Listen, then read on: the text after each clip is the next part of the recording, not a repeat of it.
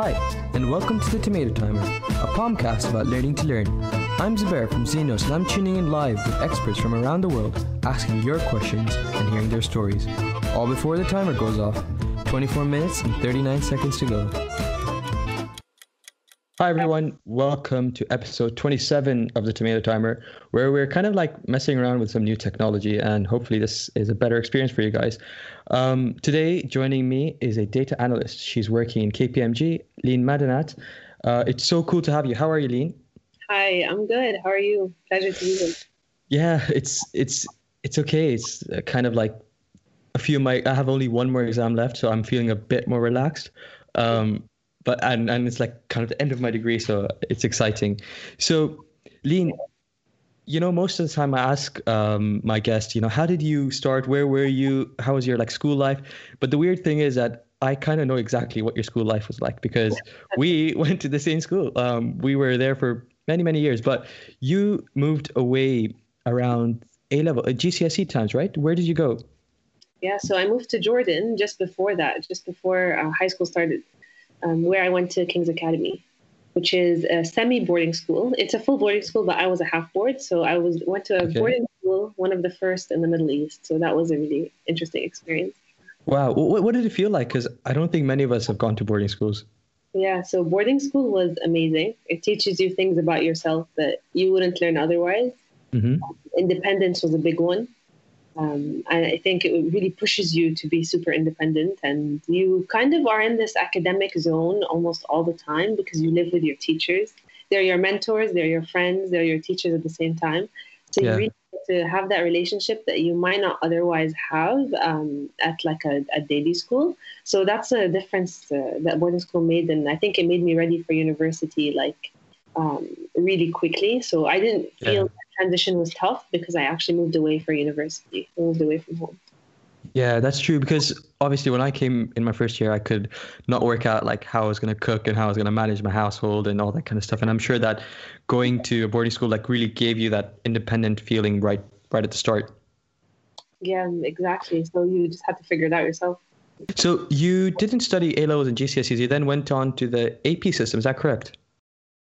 Yes, exactly. It was the AP, which is Advanced Placement, which is the American system, the US version.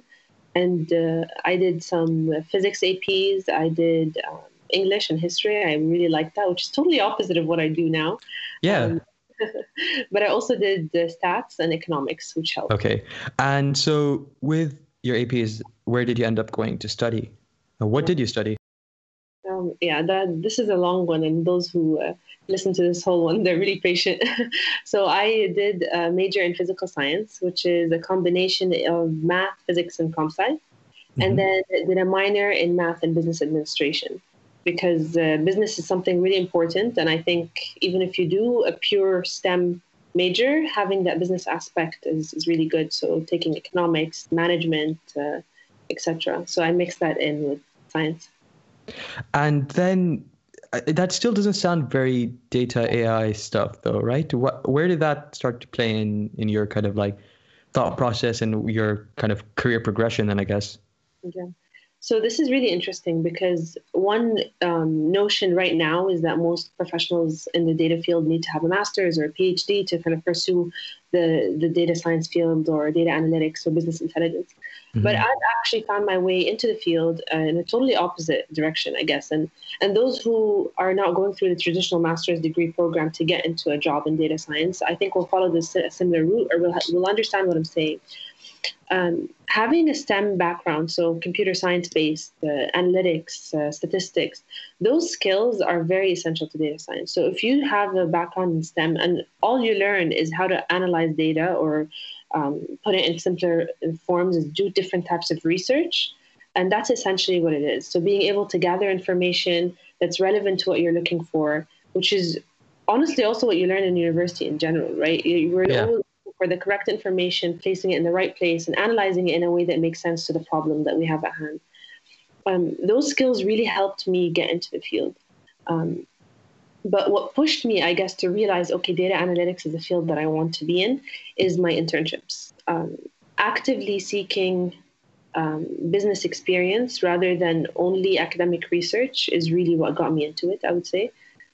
So it made me realize that I had those skills that I wouldn't have been able to give you this answer, I guess, maybe 3 years ago, because I wouldn't have realized it if I didn't take the internships I did take. Yeah. So what were those internships and what sort of projects were you working on at the time? Mm-hmm. So one of the first ones that got me into just coding in the workplace is one in Jordan at Intelisc, which is a computer software company. So they were building like management software tools, etc., for businesses, and one of them is the UAE government. So learning from them how they use code to make processes more efficient is very different from learning comp sci in uni, where you were making a game using Python just to learn how Python works, for example. Yeah. So taking the skills, it's very different. That's actually one of the questions I got asked is how is code different from university and in business? And that's how it's different. You were able to take the skills that you might have learned, used for other different projects, and kind of detect what skills are useful and then put them into business and see how they can be efficient. So that was one of my first experiences. But the most impactful one for me was at PepsiCo in Dubai. Ooh, that's really cool. What were you doing there? Yeah, so there I actually interned with the HR team, so the talent acquisition team, but I did talent acquisition analytics. So it was super, super cool because I got to kind of design my own project alongside a professional in talent analytics, which is very, very specific and niche. And honestly, going into it, I had no idea what I was doing. I was like, it was my third year of uni and I still was confused about what field I wanted to go into. And then when I landed into that internship, I realized, okay, I can use the skills I learned from physics. I can use the skills I learned from coding and comp sci and stats to understand this problem. And what we looked into was what were the key factors affecting the hiring process for PepsiCo in Australia. So it was super interesting. We looked at many factors like GPA, years of experience, previous organizations that these candidates were at, to try and figure out what factors affect success in the hiring process. So seeing my work or maybe small pieces of code, statistical analysis, go into something that will affect a global talent acquisition team, that for me sparked a really big interest in how data can affect people and how that can make our lives either more ethical or understand why things happen better, or just kind of reason through things in a logical way. And I just fell in love with it after that. And I committed to learning more about data analytics, learning tools on my own time. And then eventually landing a career in data analytics. So I know from experience at uni myself, because I had lots of friends kind of trying to tap into the big four consulting firms and banks and all that kind of stuff with internships and conversion processes. I don't know. I never got into that. I heard a lot. I heard a lot about these like really intense psychometric tests and all that kind of stuff.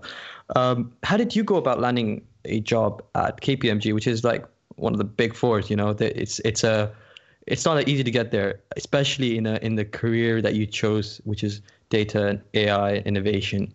Yeah. I think before talking about like interview processes or people and conversations and knowing how to introduce yourself, the biggest thing for me was having a support system that gave me more confidence in myself than I had. So someone or mentor or friends or family that really push you and tell you, okay, even though this is hard, even though you might not be the best at what you're doing and you're still learning, have that confidence to say, okay, I don't know this, but I will learn. And that's why I want to be in the field. And I think that's what helped me big time in first landing my first job, which wasn't KPMG, which was at a local company called Dubai Holding. And within it, I was at Global Village, which is an entertainment company. So I did data science in customer analytics and in a sort of like a theme park. And that was my first job.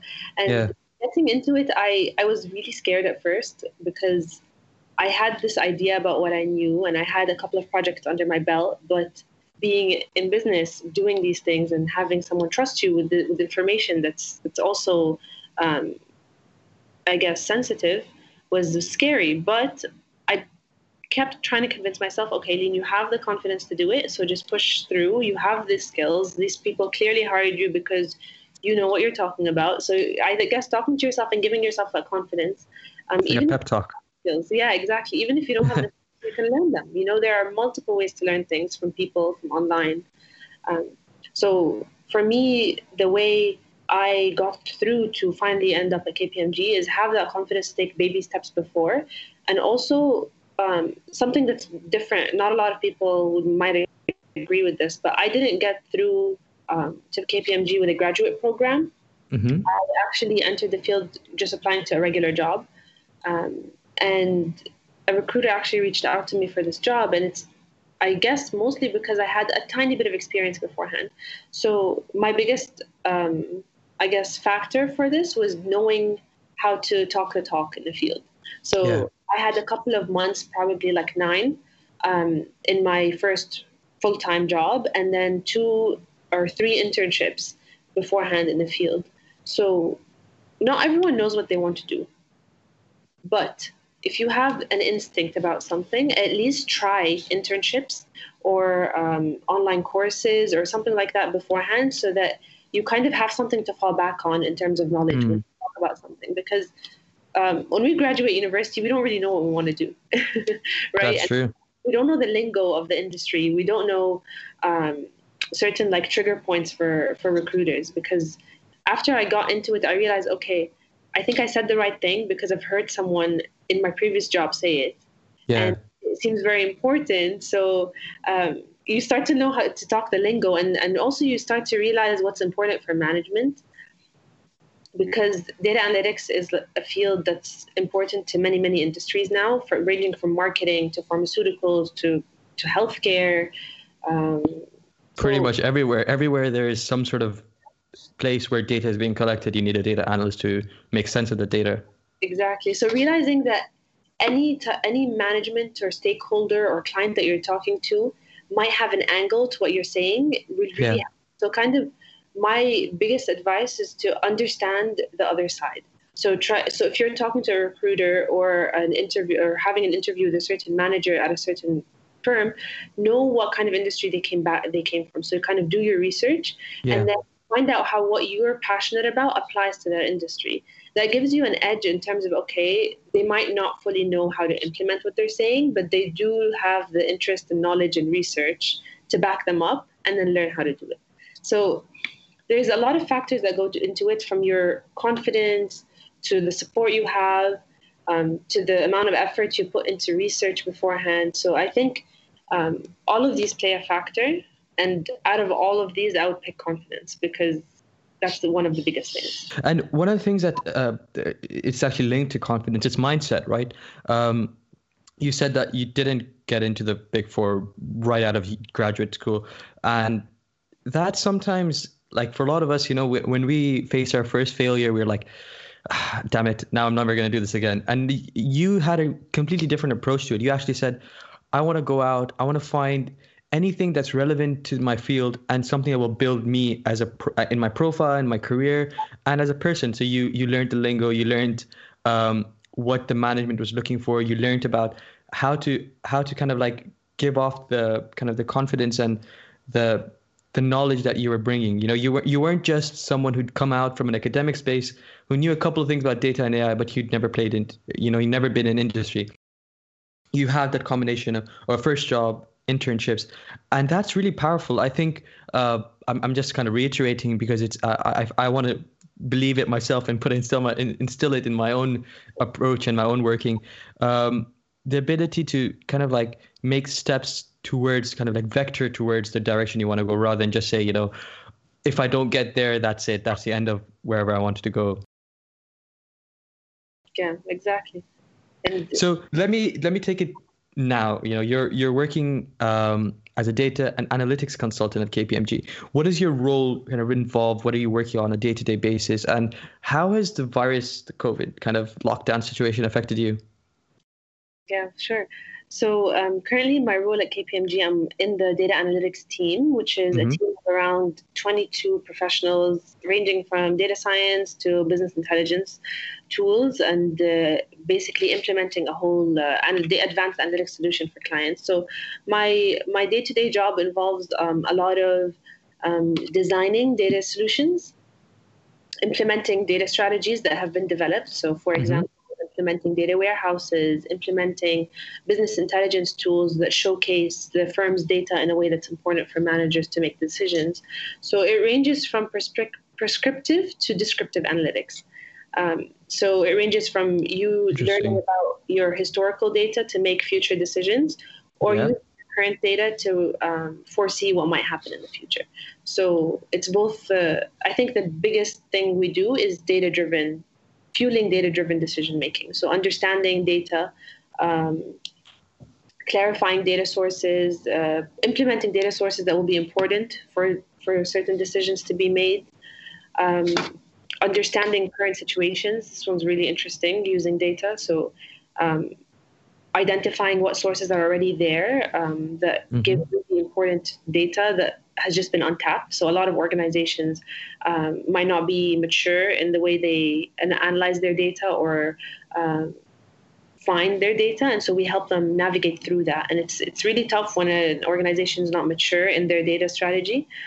So that's where we come in and kind of simplify that process, provide that strategy, and then implement it to give them kind of clarity. It's kind of like walking through the woods and then finally finding an answer. So that's kind of what we do. And what about the lockdown? Like, I know it's affected a lot of people. How has it affected your job?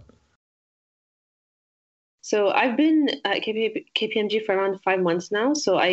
Or 4, around that 4 to 5. And at first it was very client-based. Like I was going to work, I was going to the office, etc. So after the lockdown, it was fully work from home. Yeah.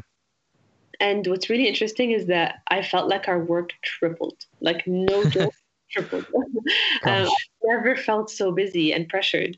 In a good way though, because data analytics is on the rise. We see that in its importance with COVID-19 and spreading the correct information.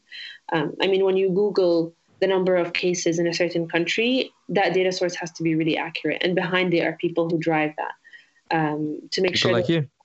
To make sure there's a single source of truth for a government, for a country, for the World Health Organization. So these numbers have to come from a single source of truth. And that's one of the things that you hear data analytics specialists say all the time, that their goal is to have a source of truth for information. And that only happens if you have the technology and advanced analytics in the background that is ethical and that is built correctly, the security is in place. So all those things play a factor in data analytics. And due to the current situation, every company became hyper aware of their data analytics processes. Yeah. And so they are reaching out for help with data strategy. They are reaching out for help with data science use cases. So management has questions on their mind that they want to answer. And the only way they kind of find a reliable way to answer it is not through experience, but through statistical modeling and experiment. Yeah, evidence-based. Exactly. So management are asking questions like, how can we prove this? Okay, we can prove it by trial and error, or we can prove it by looking at the past data that we have and see what we can do, or see what hypotheses we can come up with. So it's really cool because we're really involved in that brainstorming session with clients, as well as implementing them. And so we got really, really busy the past couple of months. Yeah.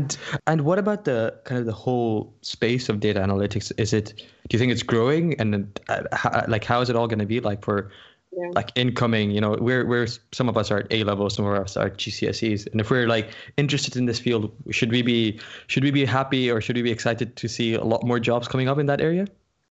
Oh, 100%. When I was graduating, I was hearing that jobs were doubling every day that were available online. Jobs were being posted every other day, and if not every day. So it was a very exciting field to come into because I knew there was a lot to apply to. And I think it still applies for data analytics because it's starting to divide into kind of mini specialties. So there's no longer a data scientist. It's going to be a machine learning engineer, a data architect, a solution architect, a BI specialist, a data analyst specifically for a certain industry, because data scientists now are starting to specialize in certain industries. So it ranges from engineers to architects so it's starting to become a more mature field.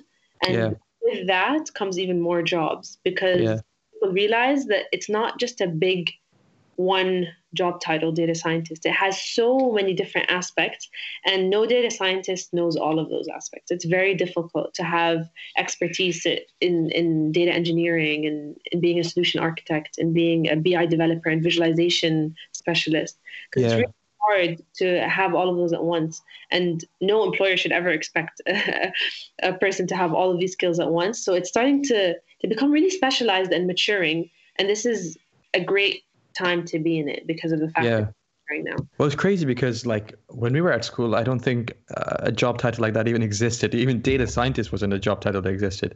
So the fact that it's literally come about in the past, 5, 6, 10 years, and not only that, but it's actually finally getting refined to, because one of the things that's really tough about a really, really, infant industry or infant field is the fact that, as you said, people are expected to do everything. You just because you're a data scientist, you should also be good at visualizing all the data we're getting into a nice, pretty graph. And you also need to know a lot more about the biological reasons of the virus, and because of that, find implications in the data. It's good to hear that finally you're actually getting that refinement in the roles that you have, and that means, of course, that the roles are just going to continue to increase and expand. Yeah, I agree. And some people say that eventually our jobs will be replaced by robots and all of that stuff. But that's really not true. You need a human to make decisions. You need a human to interfere. Our perspectives matter, our ethics matter, our morals matter, especially with jobs and data. So I definitely see it as a sector that's going to grow. Cool. So I want to talk about one more thing before we kind of get to the end. I want to talk about this glass ceiling that you mentioned in your biography. And we've talked a lot about this because amazingly, the number of so many of our guests have come in and are females. And we've talked a lot about women in STEM and women in data science. And I wanted to hear your perspective, because not only have you you are a role model for females who are looking to apply for jobs and roles like in data science, but you actually started an initiative, 500 women in science, 500 million, 500, Yeah. wait. 500. And so tell us a little bit about that. Like, how did it all start, and what's your role in it? Yeah, so 500 Women Scientists is a global organization aimed at supporting and influencing women in STEM to kind of be more confident in their fields, give them mentors, inspire those who are interested to be in STEM but don't know really what they're doing. And it's more to kind of close the gender gap when it comes to STEM research and in business as well, because many times women feel like they're the only woman in the boardroom or meeting room in when it comes to science and technology. So one thing that 500 Women Scientists does is fuel local chapters of the main organization that started in Colorado in the US. Yep. And so I started the local pod for Dubai, where I have around 20 members now and growing. Wow. And we have like 10 committed members who are going to help me grow 500 Women Scientists here by having webinars, talks with women in the field, by having kind of mentorship programs that I'm planning, and kind of giving women the support that they need in order to succeed in fields that they might have not had the opportunity to enter. Yeah. I mean, a lot of women in the US and Europe and Middle East study STEM fields, but employment rates in the field still hover around 30%. So there's a big disconnect between what women are passionate about and what they're studying, and then the fields that they're actually granted access to. So that's the glass ceiling that I aim to kind of shatter. Yeah. Lean, it's been so good to have you, and we could talk forever. But we have a Pomodoro, we have 25 minutes. And now as we come to the end of the episode, we want to kind of have a key takeaway, a thing that we should be thinking about to take away from your talk, about, something we should be working at, or I know you've said so many amazing kind of pieces of advice and valuable insight. So what would you say is the key takeaway for us today? I think the biggest takeaway I would say is try to eliminate bias in whatever you do. It's going to be super hard. You're going to challenge yourself. You're going to challenge people around you. And try to be the most confident you can be at the moment you're in. So don't try to stress yourself out to be super confident in what you do, but really put in the effort to be proud of where you've come from and how far you've come, no matter where you are. So I think the biggest thing is be confident, and be aware of the biases that exist in the world that could affect your journey, but also be active in that, you know? So yeah, those I guess are my two big takeaways. Amazing. And eliminating bias is a very data scientist takeaway to give. Thank you so much for joining us. And thank you to all our listeners for coming in live and hopefully listening to this offline as well. And that's all for today. And we'll join you next week. Thank you. Have a good day. You too. Bye-bye. Cool. Breathe.